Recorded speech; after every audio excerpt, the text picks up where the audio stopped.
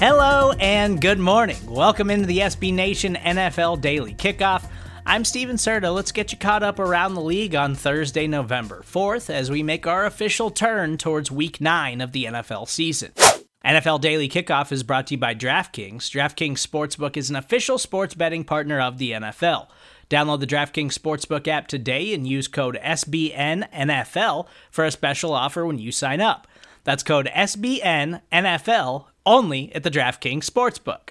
If you weren't staying caught up across the NFL on Wednesday, you fell behind in a hurry. It was a very jam-packed news day across the entire league, and I think where we have to start is with Green Bay Packers quarterback Aaron Rodgers.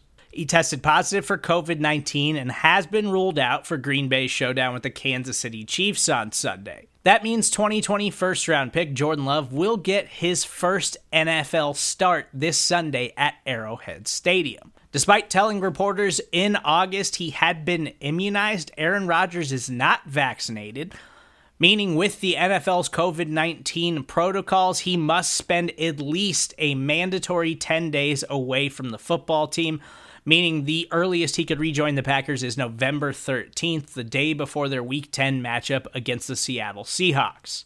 So we likely won't hear anything again from Aaron Rodgers until he's eligible to return to the Green Bay Packers. Without a doubt, his next press conference is probably going to be must-watch television. Jordan Love will have the rest of the week to prepare for his first NFL start against the Kansas City Chiefs on Sunday afternoon. The NFL later released a statement saying it's reviewing the enforcement of COVID protocols with the Packers after Aaron Rodgers' positive test that read, "The primary responsibility for enforcement of the COVID protocols within club facilities rests with each club. Failure to properly enforce the protocols has resulted in discipline being assessed against individual clubs in the past. The league is aware of the current situation in Green Bay and will be reviewing the matter with the Packers." Former first-round pick wide receiver Henry Ruggs was released by the Las Vegas Raiders late on Tuesday night.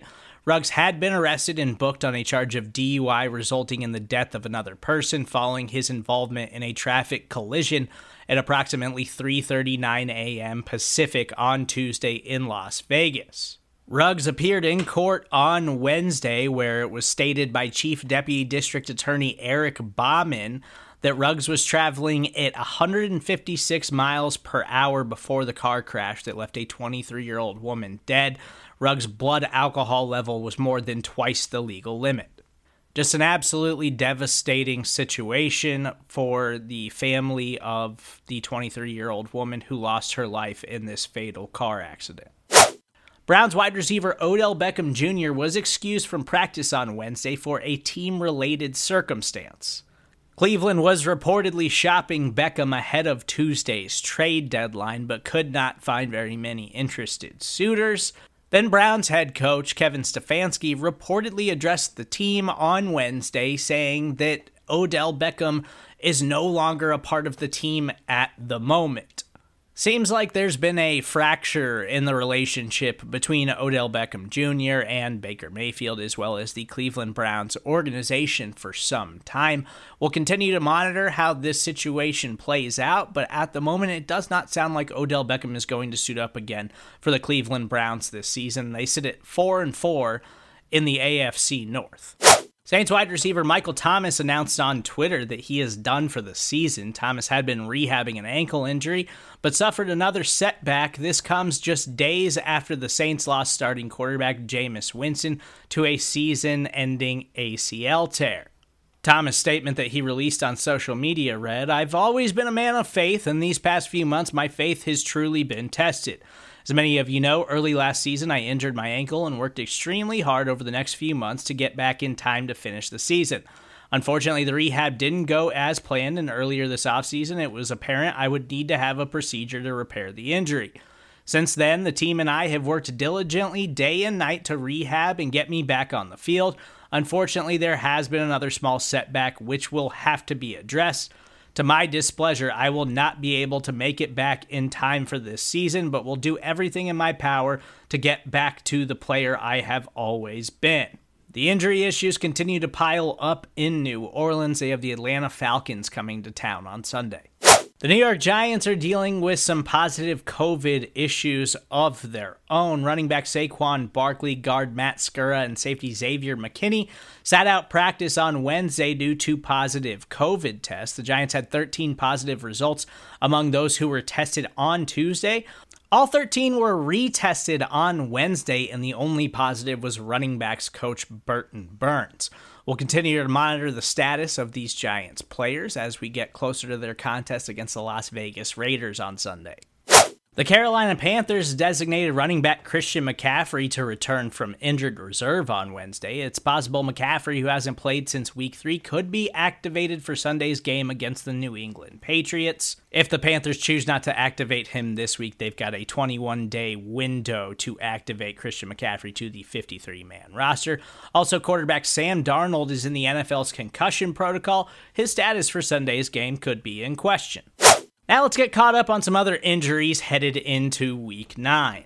The New York Jets travel to Indianapolis this week for Thursday night football. Colts wide receiver T.Y. Hilton's dealing with a concussion right now. Safety Kari Willis dealing with a calf injury. They have both been ruled out for the Week 9 contest. Guard Quentin Nelson is questionable with a toe injury.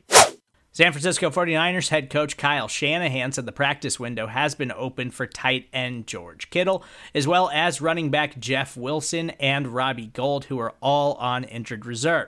Offensive tackle Trent Williams, wide receiver Deebo Samuel, and running back Elijah Mitchell all did not practice on Wednesday for the 49ers. Dallas Cowboys quarterback Dak Prescott and wide receiver CeeDee Lamb and Amari Cooper were all limited participants for the Cowboys on Wednesday. Offensive tackle Tyron Smith, who's still dealing with an ankle injury, and tight end Blake Jarwin did not participate.